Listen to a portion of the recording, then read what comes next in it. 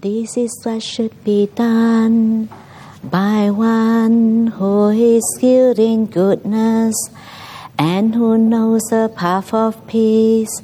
Let them be able and upright, straightforward and gentle in speech, humble and not conceited, contented and easily satisfied, not busy with beauties, and frugal in their ways, peaceful and calm and wise and skillful, not proud and demanding in nature.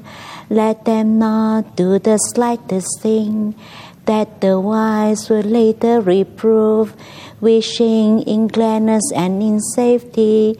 May all beings be happy, whatever living beings there may be, whether they are weak or strong, omitting none, the great or the mighty, medium social, the seen and the unseen, those who live far away, and to born and to be born. May all beings be happy. Let none deceive another or despise any being in any state. Let none through anger or ill will wish harm upon another.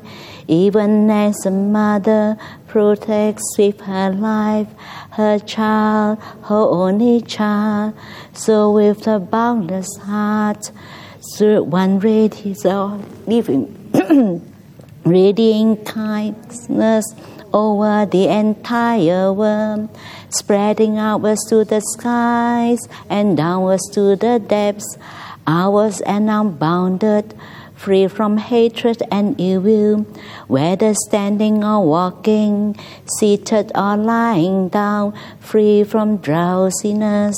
One should sustain this recollection. This is the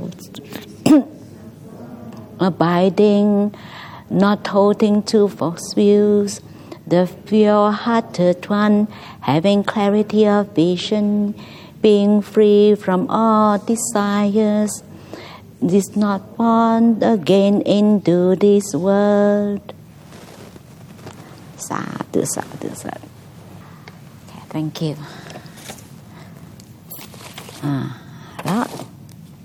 Very good business.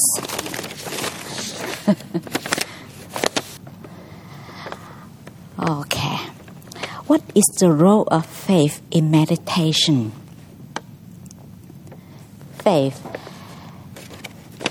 Role of faith. Do you really get what he's trying to ask? Oh, yeah. Okay. Actually, there's when you meditate, there's 5 spiritual faculties. One of the spiritual faculties is faith. Faith, that is first of all, faith is also like the confidence, the confidence in yourself, and also sometimes you start with confidence in the teaching, But first of all, you get inspired, with the teacher, and then like some of you, you get to Buddhism, and then you listen to some of the teaching, you get inspired, then you have the faith. And the faith, that the confidence, when you have faith, that helps you to arouse the energy. That's the faith, especially the faith in many people that have faith in in the guru, in the teacher. I think it's good, that inspire you. But they don't take you that far. They just only take you, and yes, you get happy, inspired, but ultimately you have to do the work. But the faith aroused, come from your own practice, because you started to develop that confidence, the faith, as you see that, it's really working. You can see that, you see, now, when I started to practice, I become happier, and I have, and some of the things that used to bother me in the past, now it doesn't bother me as much, or it still bother me, but it's still, like maybe in the past, it bothered you for long times, for many days, or weeks, but now it still bothers you, but, it still bothers you, but you already lessen so much suffering, and you can see And then when you start to develop more clarity, and also you start to have the faith, and the faith itself arouses energy. The confidence when the faith also arouses energy, and also you feel happy. When you have a confidence, how do you feel? You feel happy. So happy. The happiness is also energy. So as you have the energy, and then your mind becomes more alert, isn't it? When you have energy, you're alert. When you have no energy, how do you feel? Really down. So then they give you that, then you become, the mind becomes more alert. And your mind becomes alert. And then your mind becomes most easily becomes still because you can sustain, you can stay. And then when your mind becomes really still, and that is where you develop more and more clarity, and that is also help you. That is where the wisdom born of that stillness. When your mind becomes really still, you have more clarity. When you be used to say, as you see things as they really are, and this is how actually faith helped you. But first of all, you have to have faith in yourself also, because especially you have faith in your own practice. And also it's, sometimes it's slowly you develop that faith because you can see that, as you practice, you'll be able to see that, and oh yes, and for example, you started to see that, even unpleasant feelings arises, and then that, because you observe, like this morning, as I said, when the mindfulness is like a gatekeeper. You just observe, you're not interfering. So we are not trying to suppress or fight with these unpleasant feelings, but, we just observe, we embrace, we accept, how we feel. And then when we be able to do that, and we can see, that actually it will subside by itself. We don't have to do anything. So when you see that actually it's no big deal. Even these unpleasant feelings is come and go. Then you started to develop the faith. That it won't stay. For example, just give you an example. This is my own experience. The first time when I lived in the cave, I have so much fear because I never lived in the cave the first time. And then it's very simple, the cave, and then you just they just don't even have any mattress, nothing. It's just a piece of like a platform, You just put a piece of a board, and then we have those very thin mats, Then I was so fearful the first time, and then I started to hear, I feel like someone coming towards me. Then I'm more fearful. I feel like someone standing looking at me. I don't dare to turn. I'm facing the wall of the cave. I'm facing that. Then I use the blanket to cover my head. I hold it like that. I just holding. I don't dare to move. At that time, I was so fearful. I said, what am I going to do? What am I going to do? And it seems like a being standing there looking at me. and then that moment, I just remember that I read a sutta, when the Buddha, when he was still Bodhisattva, that he was living in the forest and go through the fear. Then he said, when you have fear, if you're walking, you continue to walk. You're standing, you continue to stand. You're lying, then you continue to lie down. So I continue with that posture. I don't move. I stay like this. I holding like this. I stay like this. Okay, this is what the Buddha said. Don't. So I just stay with that fear. And the fear becomes really very fearful. I can't really express how fearful I was. And until that fear that I can tell you really hit the max. And the moment the fear hit the max, suddenly it just subside. And I subside. I can tell you, when it subsides, my mind becomes so peaceful, very calm, because that, then this is the first insight I learned. I learned that this actually, eventually anything, when it hit the max, it will not keep going up and up. It's to the max. It's bound to subside. And the moment it subsides, I was so peaceful. I was incredibly, very peaceful, very calm. Then I started to, and then actually the fear gone. I don't have the fear anymore. Then I said, then I turned around. No one, nothing. And then because I started to hear, when you're in the cave, we have those water dripping. And then we use bucket to collect those water. So then, different fullness of the bucket, when the drip, the sound drop, it comes different. But when you have fear, you will interpret your way. You want to hear what you want to hear. I feel like something like someone, I hear all this sound, but actually I hear someone that, but actually then when I look around, actually it's just the water dripping. But this is how, when you're fearful, you just imagine, you interpret, even just the dripping of the water, and you hear that, this is someone making noise. Then I get up and walk around. Because why I feel like people walking towards me, actually it's just, the wind blow, those leaves, it's rustling sound. It's just, but how when you're fearful, I think there's someone walking towards me. It was very peaceful.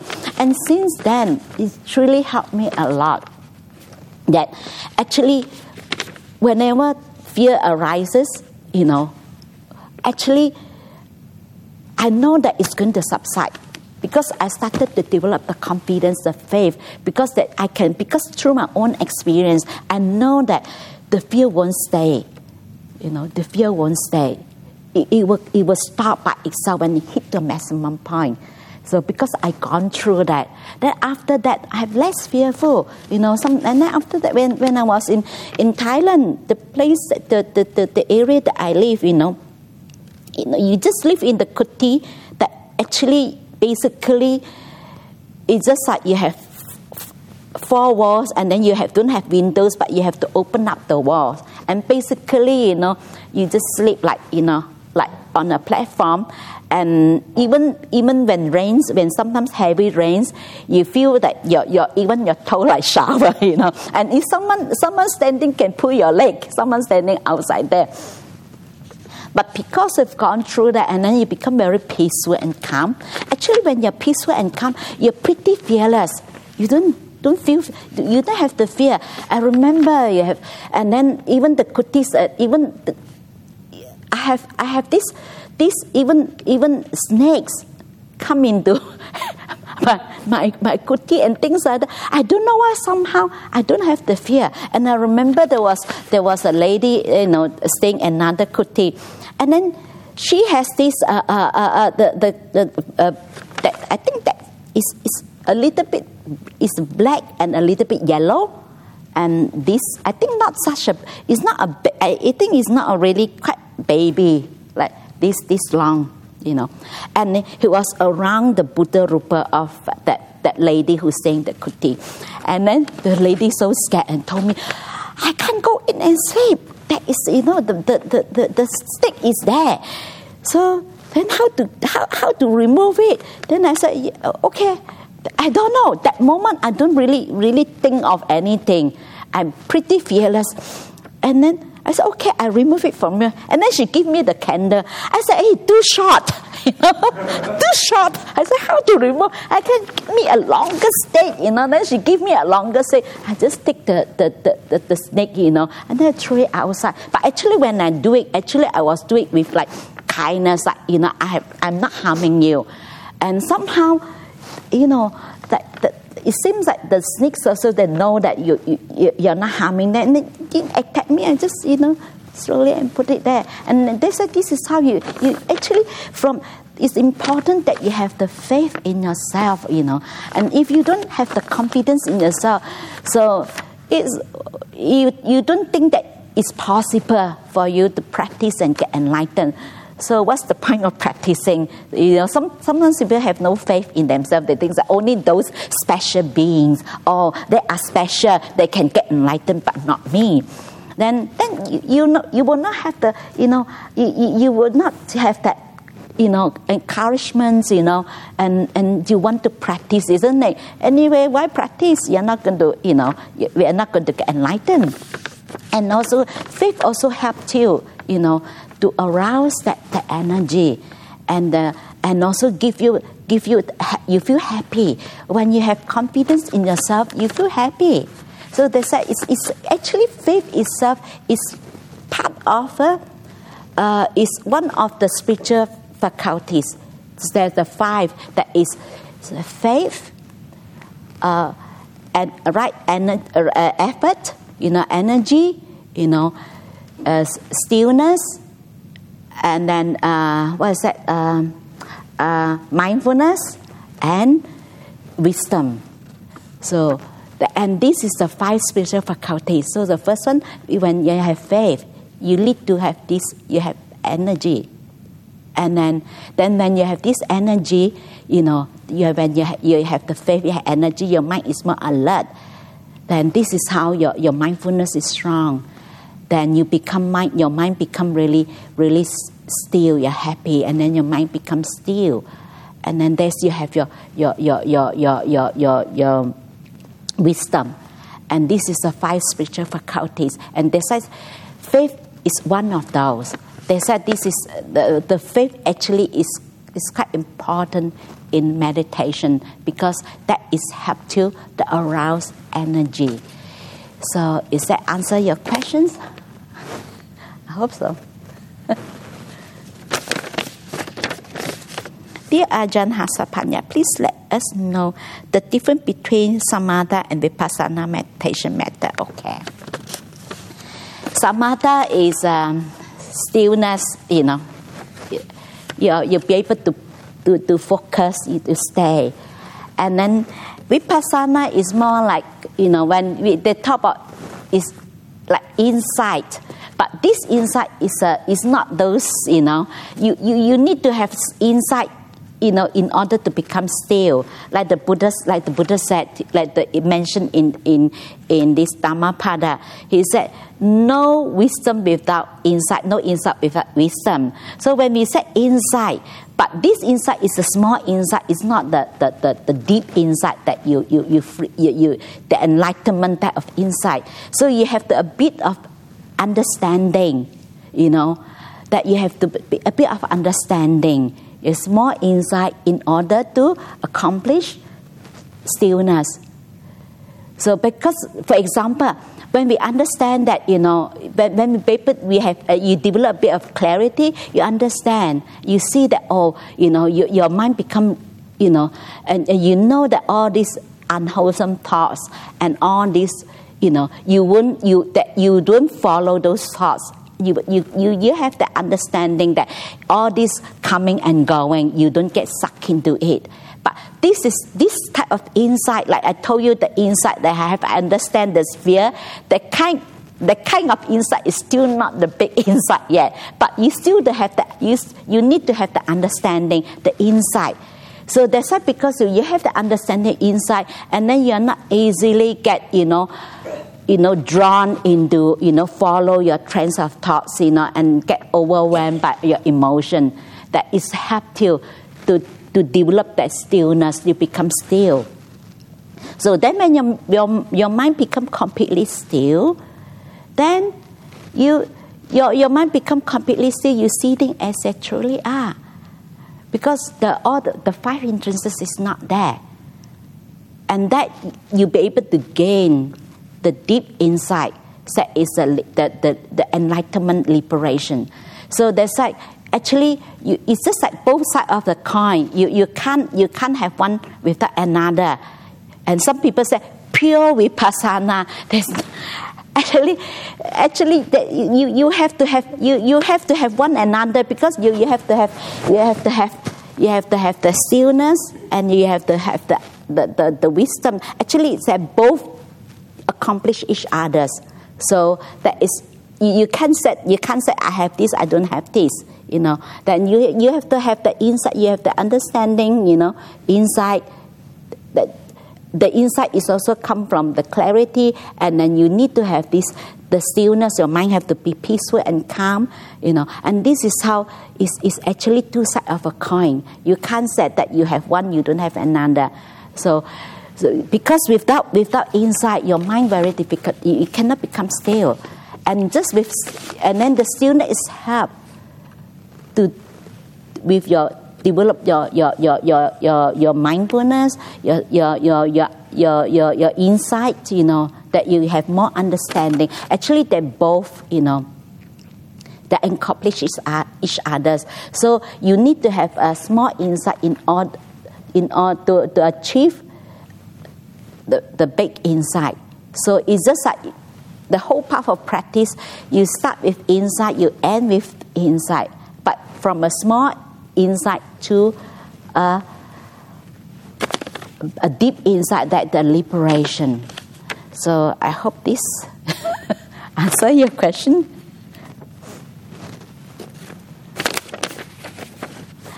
What would be the 3 top tips you would give to a new meditators?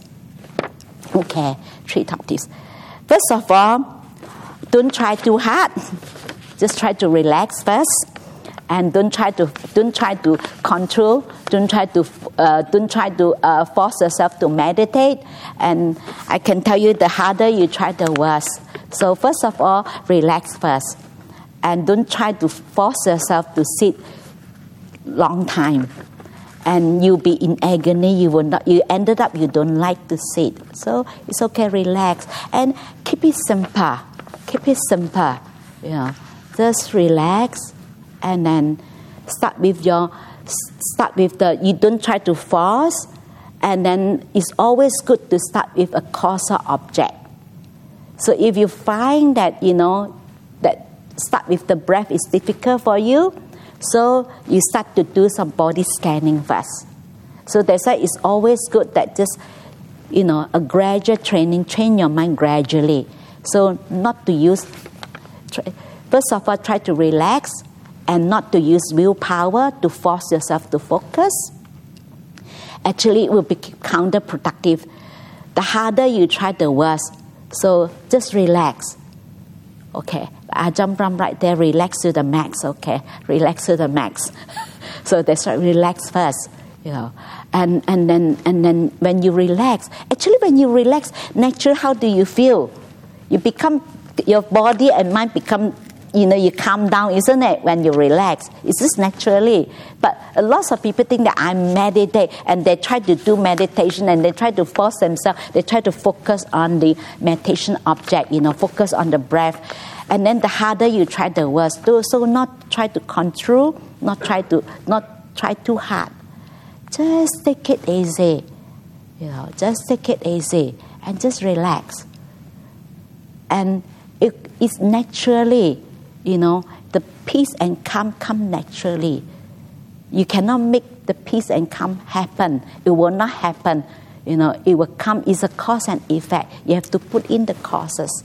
So that's why sometimes you just have to investigate when you're not peaceful, you're not calm. Then if you are busy, then you don't expect that, you be able to sit down and then you'll be able to focus. Then, you do something else, just relax, have a cup of tea, relax, then slowly, sit on your cushion and then spend a bit of time, to establish your present moment awareness before you go into your either breath meditation, or you can start your body scanning. So spend a bit of time.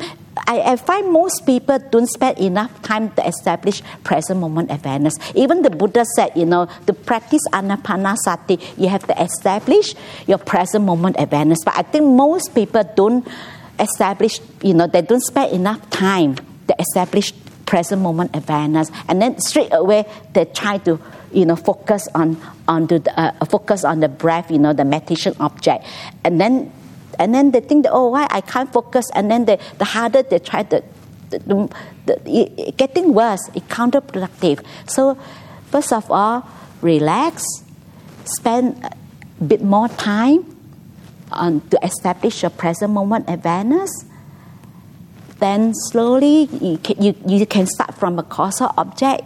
You don't have to start with the breath first. You can do your body scanning, because body. If you go with if you observe your body feeling and sensation, the bodily feeling and sensation, actually this is a causal object. So it's good to develop your mindfulness through a causal object than to a more refined object, because breath is a more refined object.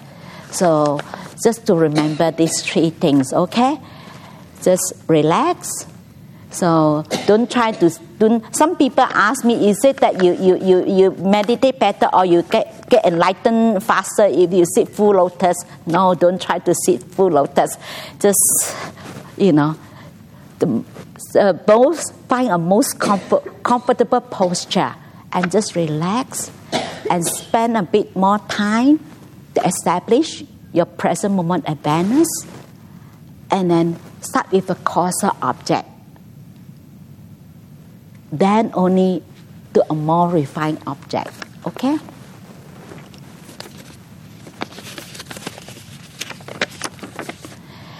If you're always at present moment, when will we do thinking of things or ideas? Okay. Sometimes when we talk about present moment, people think that, you do nothing, I have to work, I have to plan, Present moment, when we say about present moment, that when you're right here doing plan, it doesn't mean that your present moment you cannot plan. You can plan. So this moment you're planning your trip to Thailand or to Bali, you're fully here, you plan. But the problem is we always, we never end, and sometimes we always worry about the future. So when we start planning, okay, we finish planning, we put it aside. But normally when we start planning, we start to, after we have plan A, then we start to worry about that. Then your mind starts to go to the future, or worrying about what if my plan doesn't work. Then you start to think about plan B. And after you finish your plan B, what if my plan B doesn't work? That is never end. And this sometimes doesn't mean that present means that when you're doing this, you're fully here. You're not doing something else, you're fully here. But most people, they're here, and then halfway, the mind, one little thoughts, pops up. And then they get lost in their thoughts. And then go on, and then they come back again, And sometimes they even get lost in thoughts for a long time without knowing. So present means one thing at a time. So what you do, you fully here, give it all. You got 100%. Stay with what you are doing. It's not that you cannot plan. Actually, it's more efficient when you do things that way. So and sometimes people think that doing nothing, that means it's physically doing nothing. It's not about doing. When we say doing nothing, it's not physically doing nothing. Sometimes you can sit there, doing nothing, but your mind is very busy. You've gone to Siberia and don't even know how you get there. You get lost in your thoughts again and again, And being present means that whatever you do, you're fully here. When you're eating, you're fully aware of, even the food that you eat. I remember someone said to me, quite many years ago, and someone said, that's the food goes off, you have to throw it away. And then one lady that's staying in a monastery, he said, I didn't know, because I only focus on chewing, without knowing the food. That actually you're not aware, you're not present, isn't it? It doesn't mean that you're present, then you stop, you don't do anything. It's not about that, So whatever, even when you're chewing, you're fully aware. Because you don't just focus on, you just focus on chewing, but you're not knowing.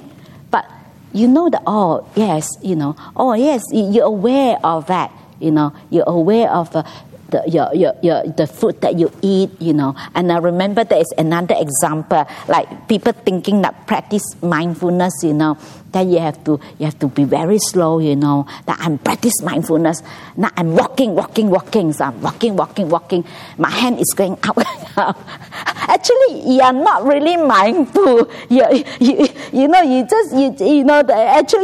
just try to concentrate, and that is not, you're not really mindful. And very funny, this guy, he's so mindful. He walk very slow. He's mindful, walking, and then his hand, out, and then he pick up the cup, very mindfully pick up the cup, and then he pour water into his mug, very mindfully. So mindful. And then suddenly he realized it's not his cup.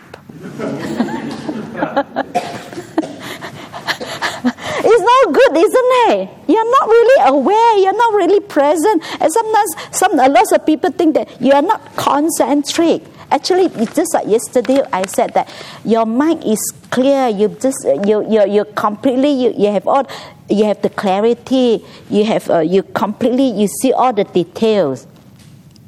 But your mind is not like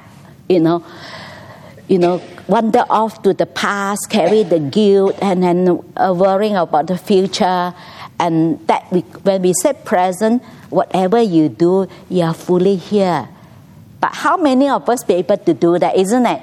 Can't sustain long. Even sometimes chanting also, your mind go a bit, you come back again, But it's very quick. And that is what we said present, like you stay present, but sometimes it's okay. As long as you know that your mind wander off, and then you come back again, at least you're aware of that.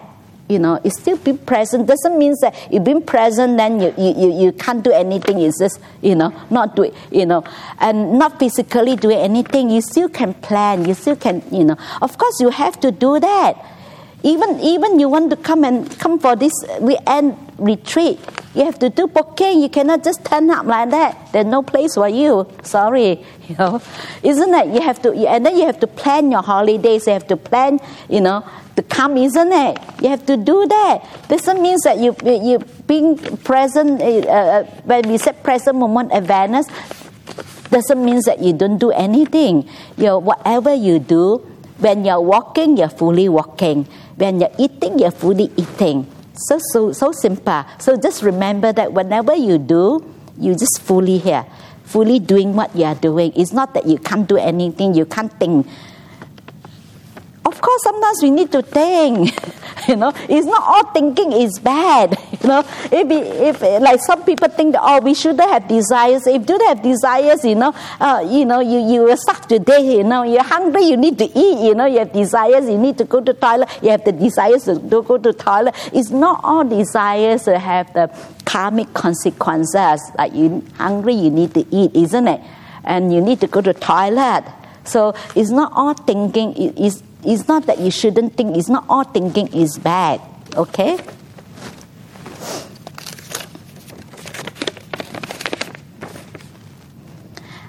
My daughter has autism and ADHD. I would like to help her with her anxieties and depression and have suggested meditation. She said that she cannot sit still. Do you have any guidance that I could offer to her to help? I think this is more. It's better to get a professional's help than because I know lots of people think that meditations. I even heard some people meditation. So if you have anxieties, you're depressed, meditation will help. So stop medication. Don't take. I said no. Please don't stop your medication. And sometimes you do need. I know some people that they do have ADHD and they meditate, but you still need medication. So I know someone that and it's really help. If you first of all you have to seek professionals' help. And then whether she need medication, I don't know how old she is, but I know that someone have this ADHD, the person need to have some medication. Actually, it does help to calm because you need to have medication.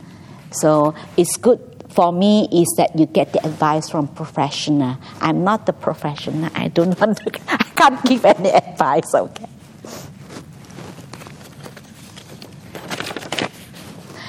How do I get a hold of recipes for the beautiful food that has been made? I don't know. So ask the caretaker give retreat manager. So you get the recipe for the delicious food. Okay. Dear Ajahn Hasapanya, how did you become a nun? What is the hardest thing to do for a nun? It is exorcism. Okay. So how did I become a nun? Actually, to be honest, I don't really have the idea of being a nun. I don't have the idea I want to become a nun. It's just like naturally that when I spend more time meditation and I stay in the monastery, and then this naturally I think, okay, this is the life I want to live, Since I have to live until I die, so which kind of lifestyle? So then because I do enjoy the monastic lifestyle, and I have lots of passion. I just enjoy, living this lifestyle. It's not that I want to become a nun. It's just that I enjoy this kind of lifestyle. Then I become a nun, okay? So, what is the hardest thing to do for a nun? So, hardest thing to do for a nun, people think that, I'm inspired to become a nun. The hardest thing is that you live in a monastery, you have to live with people, whether you like it or not. They come from different backgrounds. You have to put up with each other. Even that person always press a button, drive you crazy, but you still have to, you can't choose that, you have to live with someone. Like when you're a lay person, you can just get away, So you can just choose not to come out, not to deal with the person. But in the monastery, whether you like it or not, even the person drive you up to the wall, you still have to. Actually, this is good. Actually, it's helped you to. Actually, this kind of lifestyle. Actually, you let go a lot. If you learn to let go, if you don't let go, actually you suffer. You learn to accept the person as the person is. And then I remember when I first, I was thinking, I have to put up with this, these people. Then actually, you think about it, they also have to put up with us, isn't it? So we think that we have to put up with them, but they also have to put up with us. So actually, the moment when I think of that, I feel, okay, actually, I think that I have to put up with others, and others have to put up with me. And that's that. And also, being a nun, actually people think that, we are these monks and nuns, they're just being lazy, they don't want to work. I can tell you, monks, nuns, their work is the inner work. Inner work is harder than hard. You have to face yourself, but because outside you have lots of distraction. You can do, you can get distraction. You have this escape route. But as a nun, you have nowhere to run. You've been forced. Whether you like it or not, you have to force to look at yourself. You have to force to deal with your emotion. You have nowhere to distract yourself. And inner work is really hard. That is not easy. It's not physical work. Actually, physical work is easier than the inner work. That's why people think that monks and nuns, they are just being lazy, don't want to work. But monks and nuns, the monastic, they are working on the inner work. So the Buddha said inner work is harder than hard. So it's hard. So is this exorcism? No. So how do I meditate with loud ringing in my ears? Okay. So I think first of all, if you have this loud ringing in your in your ears, first of all, you have to go and see doctor first. Why you have this, first of all, please see doctor, ask the doctor's advice, see what happened, if there is maybe there is the imbalance, So please see doctor first, okay?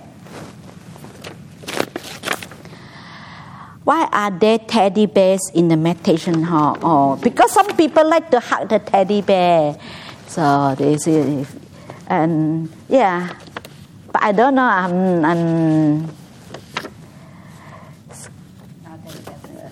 I'm not a teddy bear person anyway.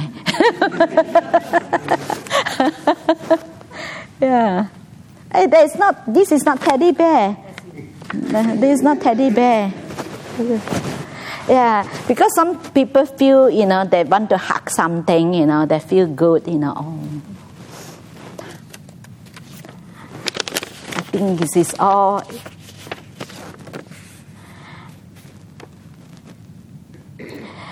So after your profound talk this morning, thank you, started to notice how much nervous tension in my stomach, and it's actually very painful.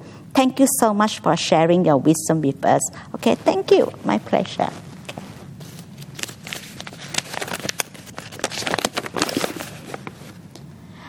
I keep getting distracted by sexual talks.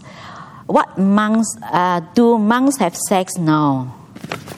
If you have sex, that is a defeat offense. You're no longer a monk, or no longer a monks or nuns. So this is we can't have sex. The monks and nuns cannot have sex. If you have sex, you're no longer a monk. So it's a defeat offense. So no longer, even for this life, you can no longer become a bhikkhu, okay? It's a serious offense. So if you have this distraction of this, so please don't consider to become a monk or nun.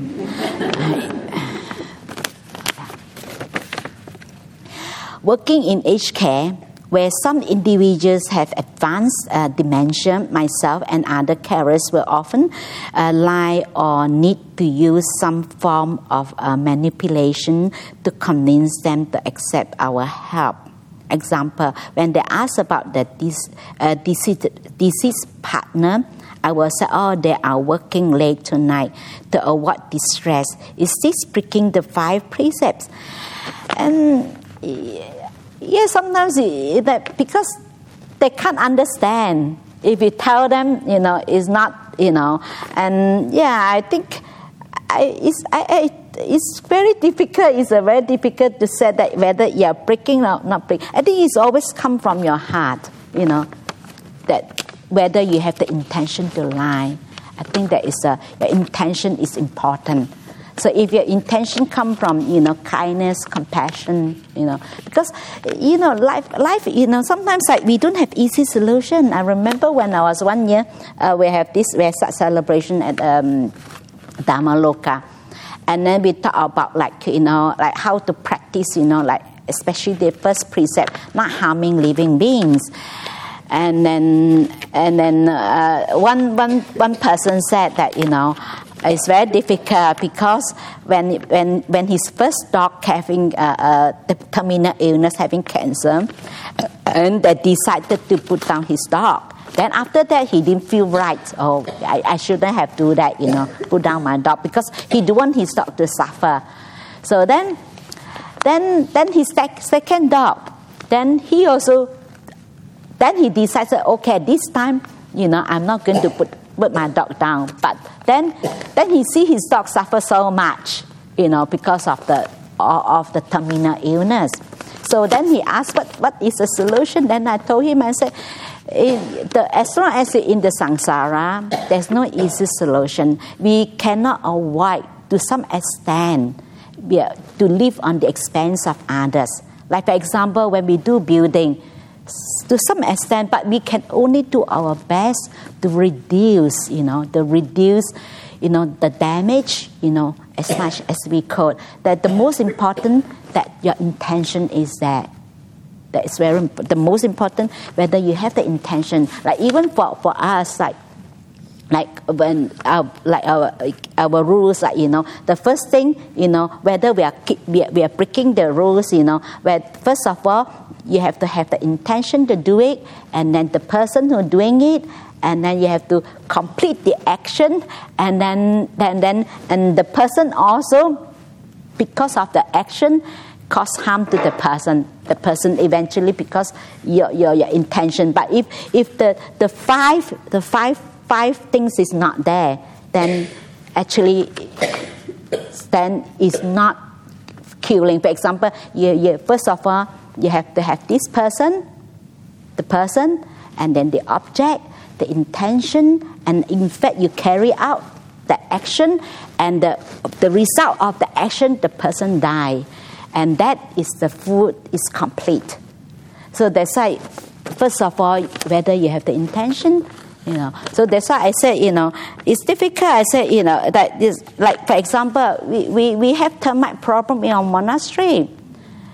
Then we ended up, we just have to, there's no choice. We have to ask a pest control company to I said, do whatever you need to do, What can I do, And sometimes it's very difficult. So that the only way that, that you don't have to deal with this is not to be reborn. This is part of being in the samsara. There's no easy. So the only way is to get out is not to be reborn. When you're in the samsara, to some extent, that's why sometimes we always go back to our intention, and also our intention, and also sometimes we can only do our best. And this is part of life, sometimes inevitably. How to overcome physical pain during meditation? Okay. Sometimes the physical pain actually sometimes partly mental, and sometimes maybe is your physical. But if you have really physical pain, don't force yourself to sit long time. But sometimes the pain is caused by is more mental, and actually yes, and meditation actually itself, it does help. I just share with you my sister, one of my sister. She used to have a lot of pain on her knee. But because she can really focus really well, and then pain becomes her meditation object. So she focused on pain. So her pain becomes, but it's difficult. Not everybody can do that. I think maybe maybe it's just her karmic inheritance. Maybe in a previous life she practiced, and actually she focused on pain, and she get very deep, and in the even to the nimitta stage, and then after a while, she used to use pain as his meditation object. Then after that, and then over a period of time, and then she don't have pain. Then she don't know how to focus. She said, "Where am I going to focus?" Because she have to focus on because the pain is her meditation object. So, but that is quite difficult. I don't really encourage it, because unless you be able to, because mostly you get involved. It's very difficult, especially with bodily pain. So first of all, you have to see if that is your physical, you have certain, illness, then you just have to see if you can't sit on the floor, or you can't sit on, you just try to sit on the chair, and you just, and don't try to push yourself. I know we have someone that put himself to sit, and then he ended up having to go to the hospital for the knee operation. So don't do that, Yeah. So I remember sometimes the pain come from actually mental. I remember this is my first retreat that I did, and it was the first retreat I did that really intensive, very intensive, and you are not allowed to sit on the chair. And it's only walk, sit and walk, you know. Walking meditation, sitting, walking, sitting, walking, sitting, walking. And then can't even sit on the chair. And then you get up, you get up 3:30, you start 4 o'clock, you start to practice. And then 6:30, you breakfast, you come back, you practice. And then 11, you know, that 11 o'clock you have your meal, and then you quickly, you know, they give you only an hour, you know, break, you know. Then you quickly, you know, to have shower and do whatever, you know, and you come back again. Come to the third day. I was so painful. My whole body is so painful. When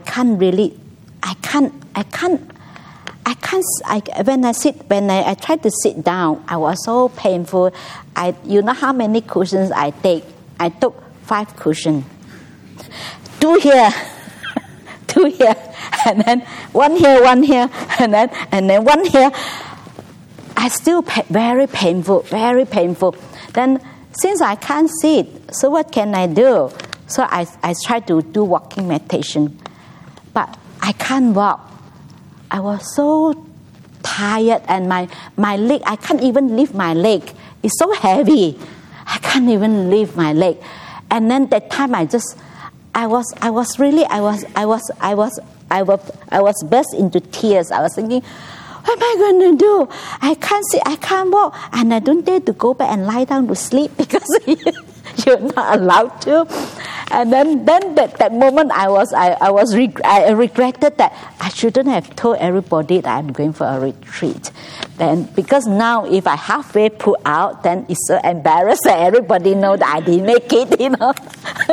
I was, I shouldn't have told people that I go for a retreat. You know? Now the whole world know that I'm going on retreat. Now I halfway come out, halfway pull out. Then that time I was really in tears, and then that moment I was thinking, okay, I just, never mind. Just let the pain take my life. If I die of pain, fine. Actually, that letting go happened, you know. So actually, I pull all the cushion out, and I just sit on the floor. No mat. Surprisingly, the moment the letting go, I just let go. When I sit down, the pain gone. No pain. And then it's just like magic, you know, it's gone. Then I sit down, was so peaceful and so calm. I don't know how long I sat, you know, very peaceful, very calm. Then after that retreat, you know, and I can tell you, it was so happy. It's really in bliss, you know, so happy. Actually, it lasts for a few days. Even after end of the retreat, when I go back, so happy. It's really full of joy. And the people that used to upset me, that they look much better, you know. I tell you, when you're in good mood, you know, everything is good, you know, tastes good, and then people also, everybody looks good, you know. Those people used to upset you also. They don't look, you know, they look much better. Actually, even lasts for a few days. You have in that so much joy and happiness. So sometimes, also the more we reject the pain, the more we don't want the pain. Actually, you reinforce that. Actually, sometimes how powerful our mind, that the mind create that pain. You know, that's why sometimes then I realize that this is not physical. This is mental. Because I know that the pain, I create the pain when I started to take 5 cushions.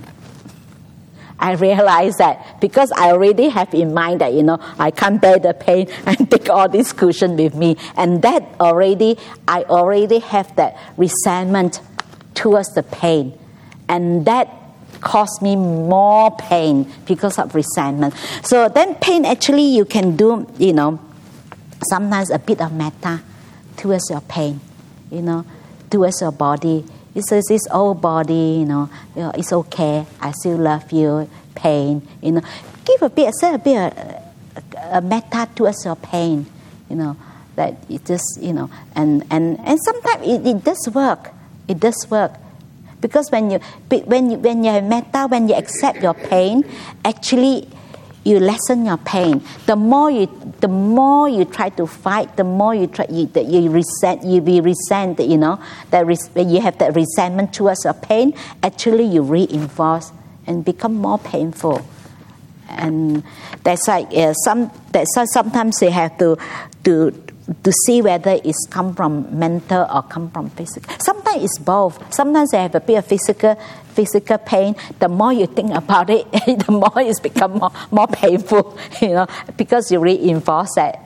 Actually, it's both, you know. Sometimes because of the physical pain, and then mentally you worry about it, you're thinking about it, and the more you do want the pain, the more painful you feel, and that is like both, you know. But if truly you have problem with your body, the pain, first of all, you have to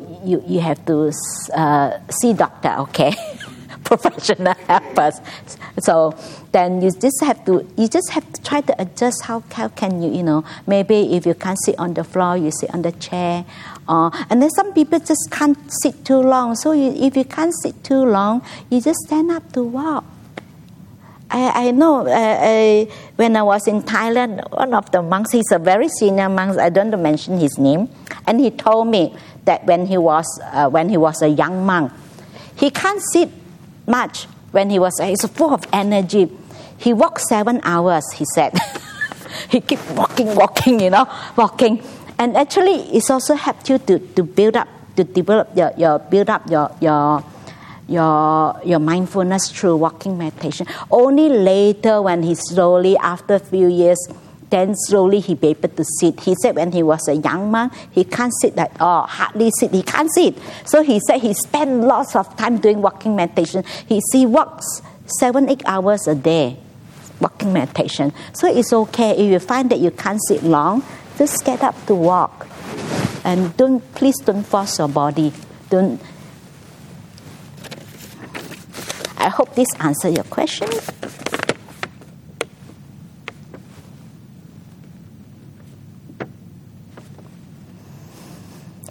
So, okay, during meditation, I have vision. There are color and range from landscape, people, situations, explosion. I have not been in any of the landscape or meet the people I see. The vision lasts for 1 to 4 seconds. Then quickly disappear. Then I just see black again. Is this one of the stages that you mentioned? We call this like more like a nimitta, you know. Like some people have nimitta with the picture, but normally we don't encourage people because when you have this picture, you get, you know, it's normally the nimitta like light. Then normally we said you focus on the light, and this is the reflection of your mind. When your mind becomes peaceful, like sometimes when your mind, some people, I remember early days when I first meditate, I used to have a very nice peppermint smell. I smell that. So my nimitta is more on the smell, but normally I don't focus on that. Then after that, it disappears. So these different people, they have different, we call it the reflection of the mind. We call it a nimitta. I know some people like a picture, you know, and some and it's just okay. It just lasts for 1 to 4 seconds, then quickly disappear. Then I just say, and black again. And this is one of the. It's just not quite stages when sometimes your mind become peaceful and calm, and that is a reflection of your mind.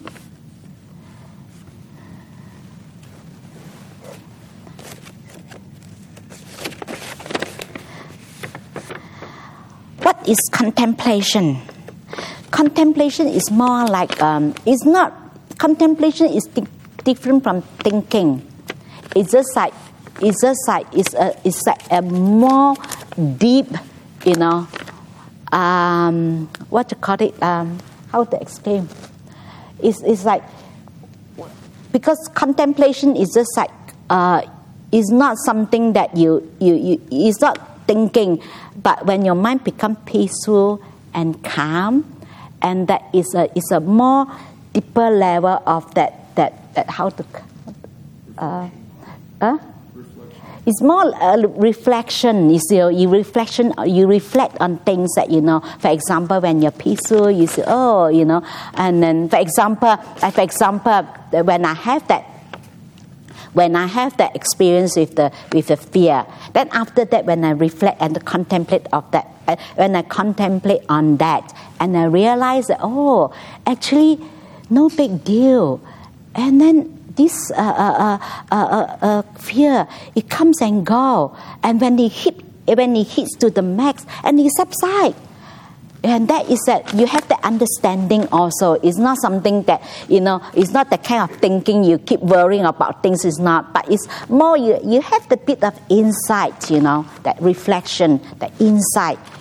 But it's not the big insight. It's like, but for when I do the contemplation, that I have that small insight that at least I understand that things don't stay forever. So when it reaches the maximum, it's bound to subside. So you can only do that when your mind is peaceful and calm. For example, when you do contemplation, for example, like someone used to upset you, or say nasty things to you, and then like I told you this morning, that lady, because he used to use that, to reflect, the reflection on not watering the weeds, water the plant. So, and this is like a reflection, you reflect, okay, why I want to pick up all these, these things that is unhappy, why I want to water the weeds, this is something is not useful for me, it's only cost me more suffering. Why don't I just focus on things that is bring me happiness and things that, and this is also reflection, contemplation. So that's why, and this lady that I mentioned this morning, that she used this, to help her when she was angry. So maybe at the beginning it works, when someone upset her, and she will remind herself, because it's, this is what Ajahn Brahm said. Don't water. She reminds herself, like, don't water the plants, don't water the weeds, water the plant. And then she did that. But after that, each time when she get angry, she keep telling herself, don't water the weeds, water the plant. And then it becomes like she using this to suppress. So that's especially when you're very angry, it's quite difficult. So that's why I always encourage people that if you want to contemplate, reflect, you want to do reflection, it's good that when your mind becomes relatively peaceful and calm, but not when you're emotional. When you're emotional, like this lady, becomes like she using this to suppress her emotion, and then she ended up that she's just building up her anger, and she explodes. So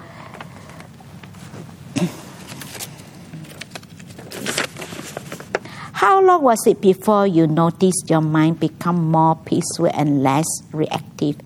At the beginning, how frequent were you meditating?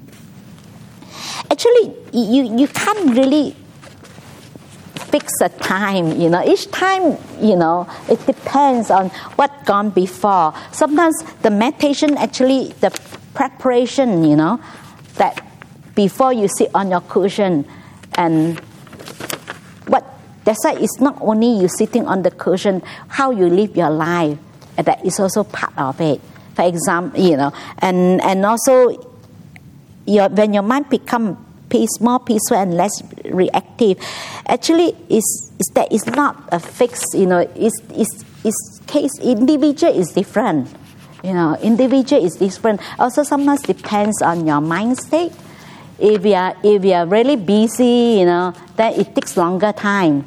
It's just like when your mind is busy, when your mind is very busy. So you can't stop your mind. It's just like I give the simile, like vehicles travel 120 kilometers per hour. You try to make it stop, you can't. So you have to have a bit of transition period. You have to slow down first. So actually also depends on each time, and how long it takes is also varies, with individual. And what went before you start to meditate. There is not a fixed time that, you meditate, okay, you take 15 minutes. Like some people very skilled. Like for example, some people very skilled in the meditation.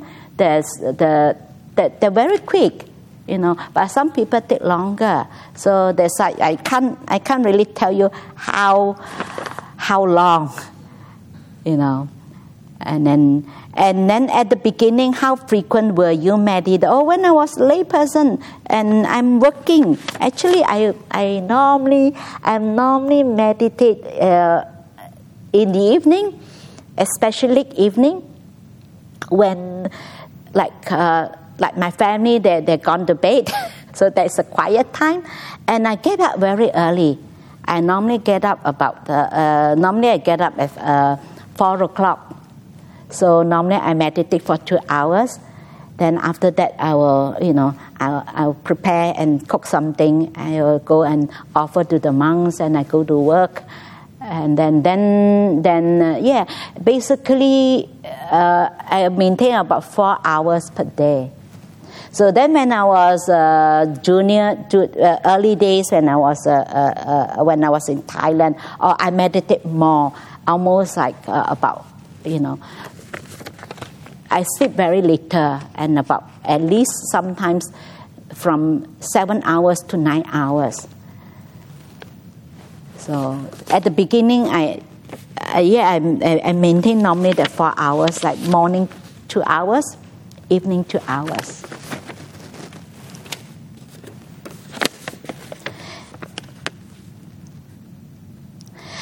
Can meditation help me overcome fear of death? Yes, it can help too. When your mind becomes peaceful and calm, you're pretty fearless. But you don't meditate to overcome fear of death, okay?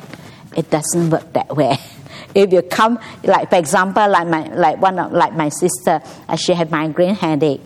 And then after she meditated, actually it's really helped her. She no longer needed to take painkiller. But she didn't meditate because she had migraine. She didn't meditate because she want to get rid of her migraine headache. She didn't come with that intention. But it's just only the results of the meditation is help her with her illness. But if you come with that I'm going to meditate, and meditation help me overcome the fear of that, and it doesn't work that way. So yes, meditation, you have to overcome fear of death. When you becomes very peaceful and calm, actually you are pretty fearless because we are very calm, peaceful and calm. But if you come with the intention, thinking that meditation is going to help you to overcome, it doesn't work that way, okay?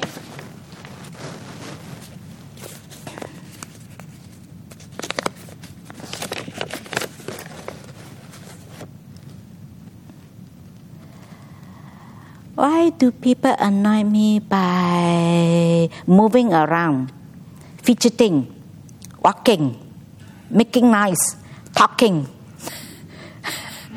etc.? So okay. So there's just remind yourself, like Ajahn Chah said. Like Ajahn Chah said, it's not the noise disturb you, you disturb the noise. Your mind is going out. And if you find that disturb you, maybe you just go back and you go back and sit in your room, and to have compassion towards others, Then you remind yourself, thank you for annoying me, and thank you giving me the opportunity to forgive you for being annoying, Thank you for that. I remember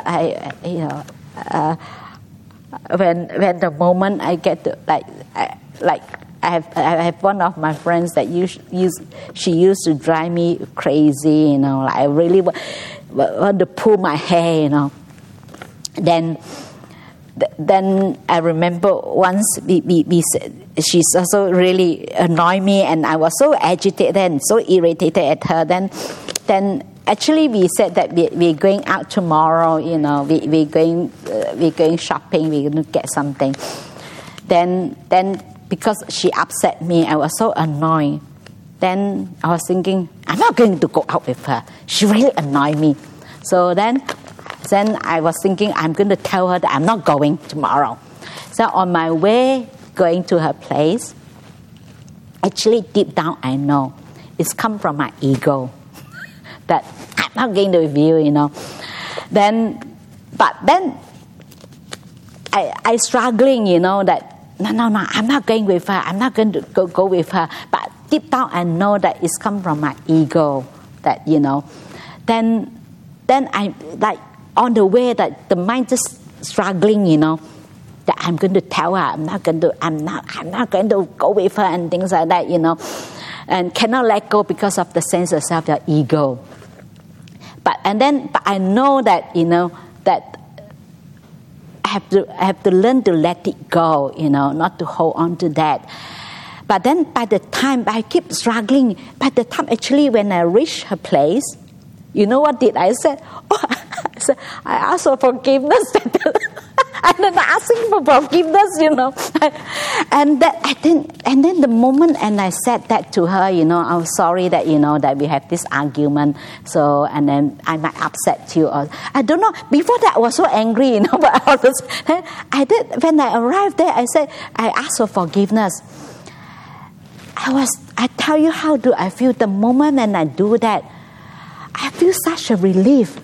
The kind of free, I feel like liberation, that moment, I feel so enlightened, but because the sense of self you hold on to, like, I'm not going to give in, I'm going to fight, then actually the moment I deep down, I know this is come from my ego, but then I still can't let it go. Then on my way, it's luckily that I have a bit of time, then I struggle. Then when I reach there, I asked for, I apologized. I said sorry, we argue and things like that, ask for forgiveness.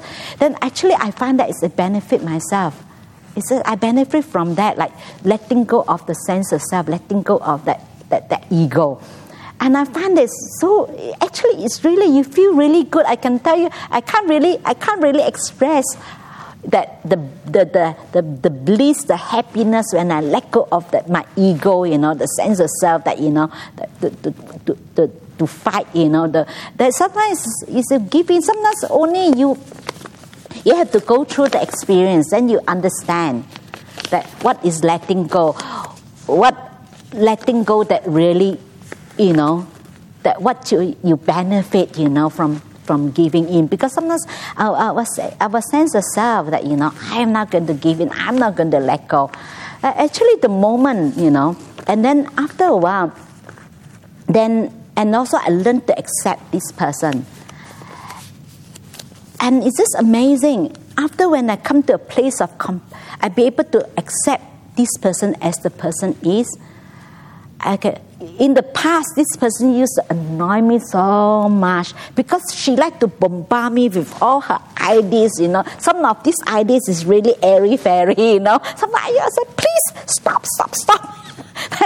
And then, but when the moment I be able to accept her, that is actually the letting go the way she is. Then after since then, actually, whatever she said doesn't bother me. And then sometimes people complain to me, she's really annoying me, she bombard me with that. Then I will tell the person, what do you expect? She's just being her, If she's not like that, it's no longer her. And then I just, whatever she do, I just laugh. And because when you truly accepted, accepting the person, you don't expect her to be different. You don't expect her to change. The same thing. You just the noise is there. The people annoying you. Just accept the person. If people like to fidgeting, you just accept that. They're just being fidgeting. You accept the way they are. So they give you relief, freedom. Okay. Oh dear. Dear Venerable Ajahn Hassapanya, sometimes when I meditate, a tune or a song keeps playing in my mind. What do I do about it? I try to ignore it, but it keeps playing like a broken record. So I try to override it by using short chant. Okay. So meditation that I've already mentioned, that you don't try to suppress or try to fight, try to get rid of it. The more you do that, actually you reinforce. So you can use that breathing exercise. Actually, it will help. When you have this song play, the song appears, and play in your mind. So you're breathing in this tune, then you're breathing out peace. So you make peace with that. It's okay, because if you fight, you reinforce. The more you try, and then because you try to do chanting, because you try to use chanting to suppress that, it doesn't work. It's similar to that lady that she tried to keep telling herself that, water the plants and water the weeds, It's the same thing that you try to suppress it. It doesn't work. So sometimes it's good that actually acceptance is letting go. You just, you embrace that, you accept that, you make peace with that, and then it will go away. You make peace, it go away. So you just do the breathing exercise. Breathing in the tune, breathing out peace. Breathing in, breathing out peace. And that's will help, okay?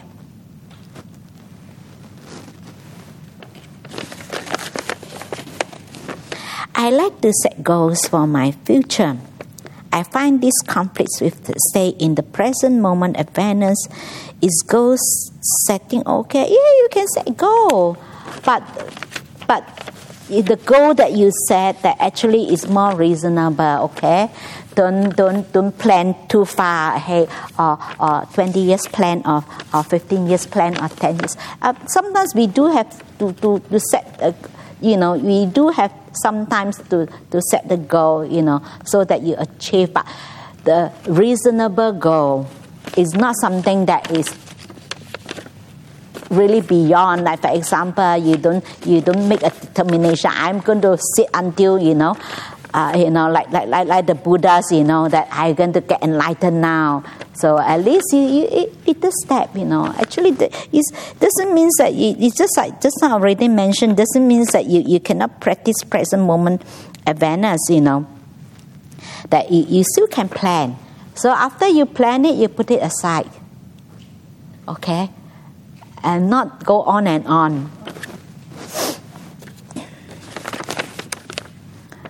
What is hope? Does hope have an purpose? Is having hopefulness the same as having expectation? Yes, expectation actually is more like craving. You're looking for something, hoping for something, like craving, wanting something happen, expecting, hoping something happen. And it's more like, looking into, I hope that, I will, expecting something in the future to happen. So does hope have a purpose? No. Because, you can hope for anything, you can wish for everything, you can expect everything, but whether it's going to fulfill, whether it's going to happen. No, sometimes like the Buddha said, what we are now is what we have been. What we will be is now, and it's important what you do now. But you can have this wishful thinking. Oh, I hope I will be this, I will be that. It will not happen, but just a wishful thinking. You have to put in the causes. Then things will happen. It's not only expecting things happen, hoping things will happen, turns out, the way I want it to be.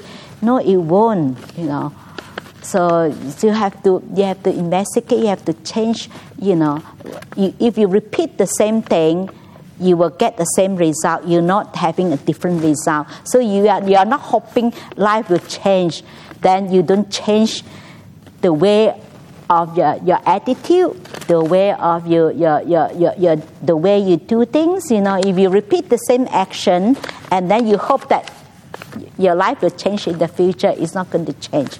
So that's why you just hoping, expecting things will change in the future, will not change. If you want to change, you have a change in your future, you have to change now. So in this moment, so your future is not, ahead of you waiting there to happen. Actually, it lies within this moment. So how you live your life, what you're going to do, how you live your life, what you're doing now is important. Okay? Is there a reason the mind keeps replaying conversation going over what I said, and the mind trying to predict future conversation? What do I said comes back? Okay. So when you have to replay this conversation, so you just aware that okay, this conversation's going around. You're aware of that, and then you just sometimes all this playing, it's more like an inner chatter. The inner chatter is that you're not present. If you're present, you don't have the inner chatter. So the inner chatter, normally inner chatter, the Buddha said, arises from thoughts. From thoughts, it manifests into thinking. The thinking, the inner chatter. Then you repeatedly doing that, you become a habit. So that's why if you're present, and you will not have that replay. But of course, sometimes you can't stop that. Then sometimes it's good that if you have that, one of the method you can do, you can go to do body contemplation. So reflect, go into your body because it's very difficult. You can't stop it, So you go back, to your body, sensation and feelings. Sometimes you can feel that when your mind going that, again and again that's go on. Actually, you can feel that is some reaction that manifests into your body. Then you feel how you feel like when you're in that state of mind, that with all this inner chatter going on, how to, for example, sometimes you feel when you have anxieties. I noticed that in the early days when I feel nervous, I feel there is a tightness in my chest. Then I just focus on that, and then it stops. So because sometimes because you didn't notice that, you didn't catch it, so you just keep following that. So sometimes it's good that you bring your mind back to your body, stay with your body, feeling and sensation. Then this is give you a break. Then you give you a break. Then you don't follow that, into that inner chatter, the conversation. So go back to your body and stay with your body, feeling and sensation, and this really helps.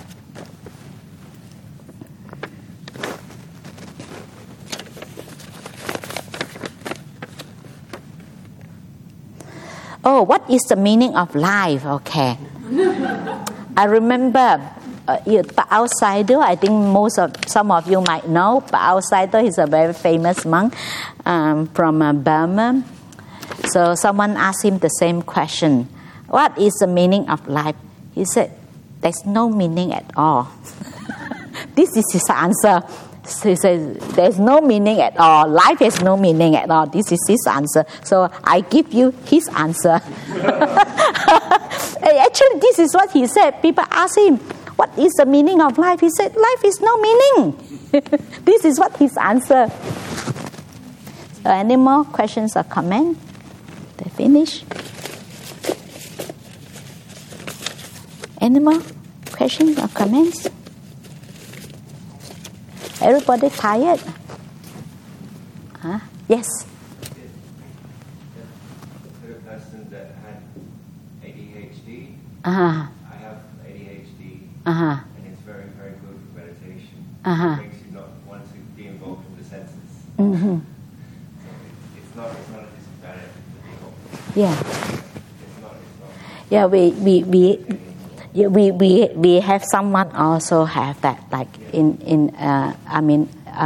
our nun, one of the nun also, and it's okay, but she need medication. Yeah. She have medication, and it's help. Yeah. So that's why we cannot just think meditation will solve everything. So because many people have that, and some people terrible give people advice, oh, stop medication, just meditate. I said, please don't give people such advice, to ask someone to stop the medication. Oh, meditation help. No, meditation is help, but because meditation is slow, so but you need medication, so it does help.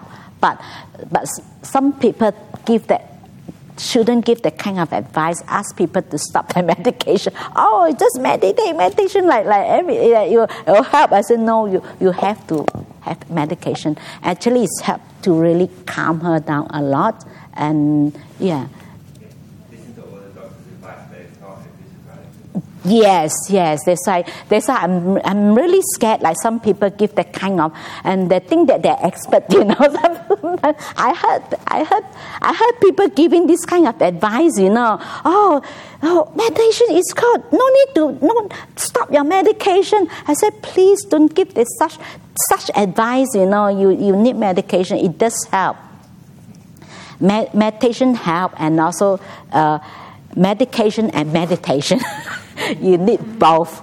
So you cannot give up medication. You have to have medication and meditation. It does help.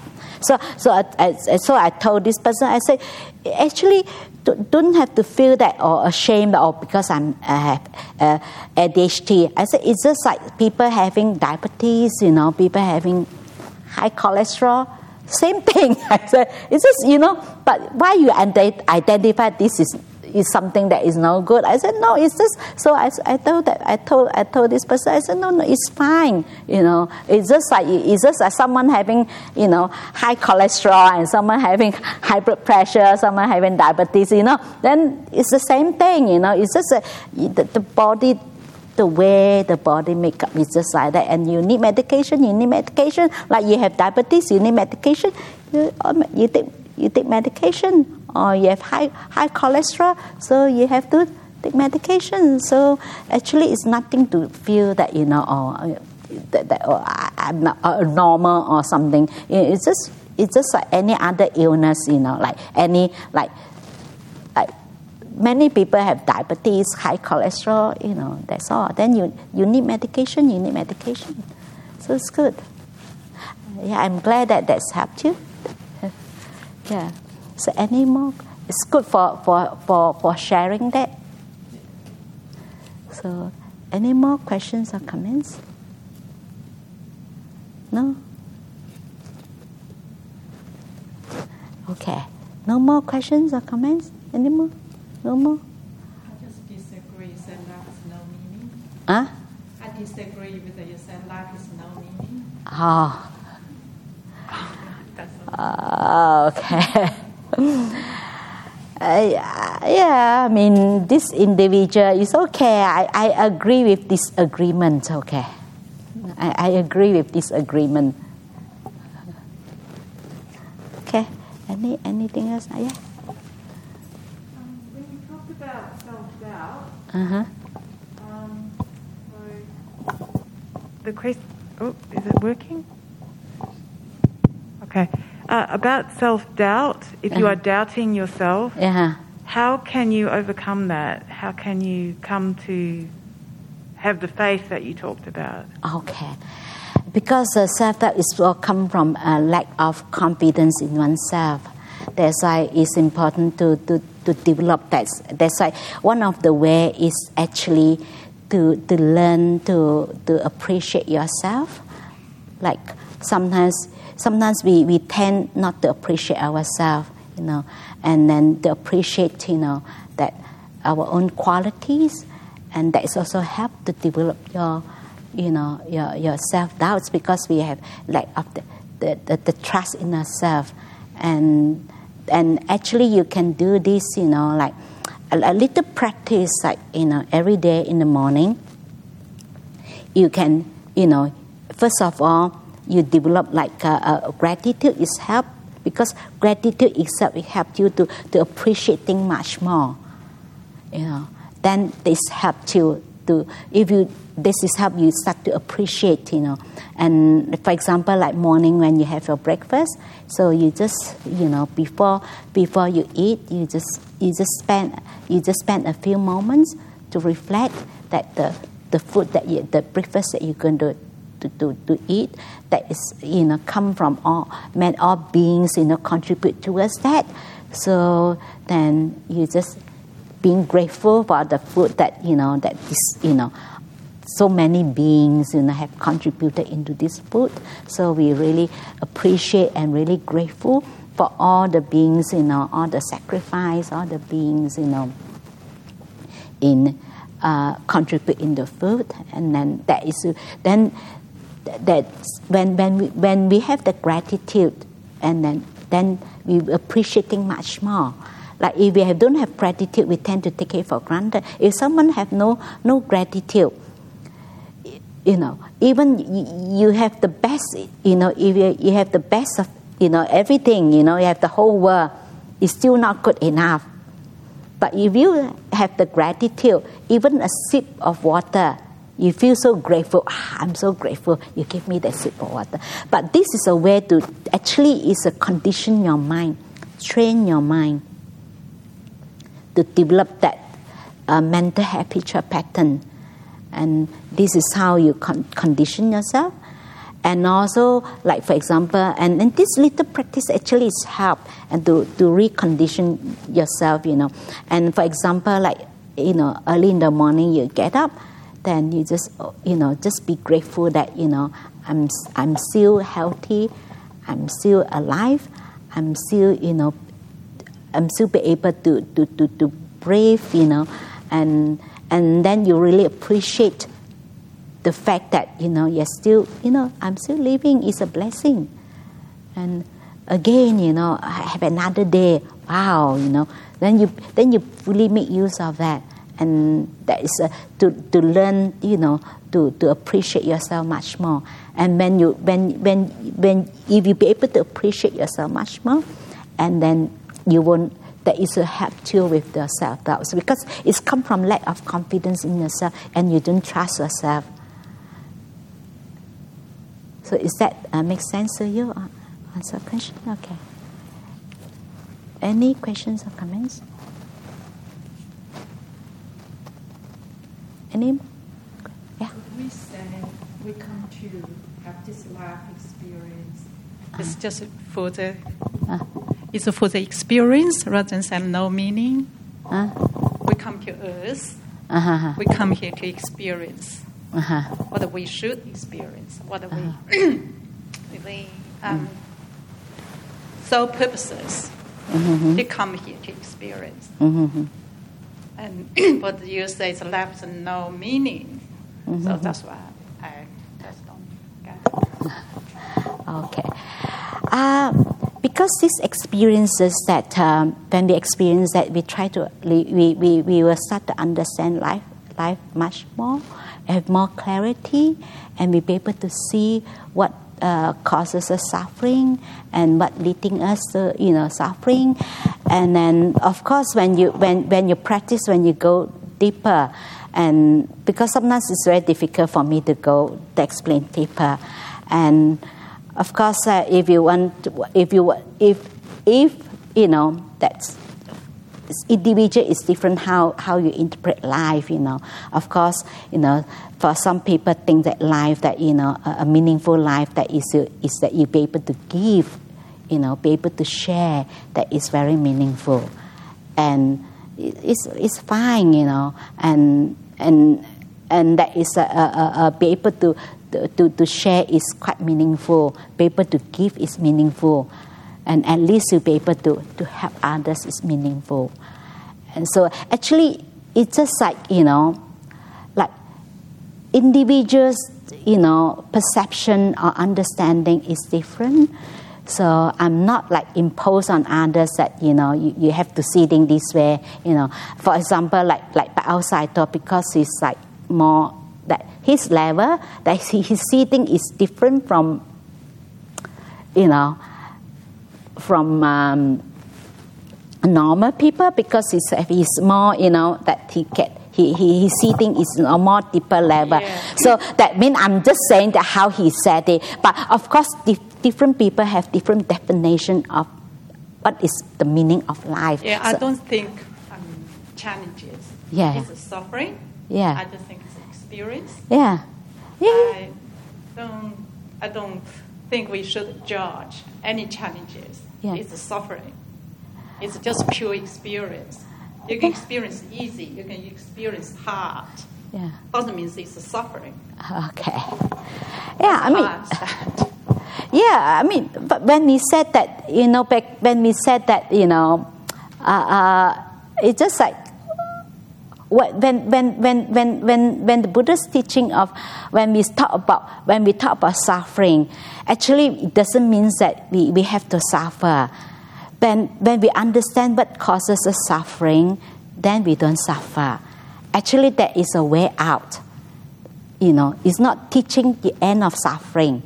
If we sometimes, because we don't understand that, we tend to identify our experience, because sometimes when there is challenges, we think that, things have to go on. Things have to go the way we want it to be, and then things don't go the way we want it to be, or we think that it's wrong, then it causes us suffering. Then when you understand that experience is just experience, then that you release your suffering. So that is actually, when we talk about that, actually we are not try to get rid of suffering. We're not, but we try to understand why sometimes people suffer, because of we don't understand suffering. So when we understand that whatever happened, like how people identify whenever this moment, for example, they feel emotional or they experience some anxieties, then they identify, rather than they just know that, okay, this is how I feel, this is what I experience this moment, but you don't identify this as me. I'm bad, I'm terrible, I shouldn't have depression, I shouldn't anxieties, it's that you don't identify with that, you just see as an experience. So that's why when we said that, suffering, and we are not said you have to suffer, and we said that everything's suffering. No, it's just that sometimes we suffer, we don't know that actually we don't understand suffering, then actually we create more suffering for ourselves. Like there is no good or bad experience. So every single experience is an opportunity to grow. That's the life purposes, isn't it? That's the meaning of life. Yeah. So that's I'm trying to say that everybody is different. How because different level, they have different level of seeing things. You understand what I mean? When I said this great monk, he said that because his level is. Most people not that level yet, you know what I mean? But some some people if you feel great, you'll be able to help, be able to give, and it's wonderful. It's not that it's bad, but sometimes you have to understand you're not that level yet, And some people feel that it's a great opportunity to be able to give, They find that it's very meaningful, be able to give, So that's why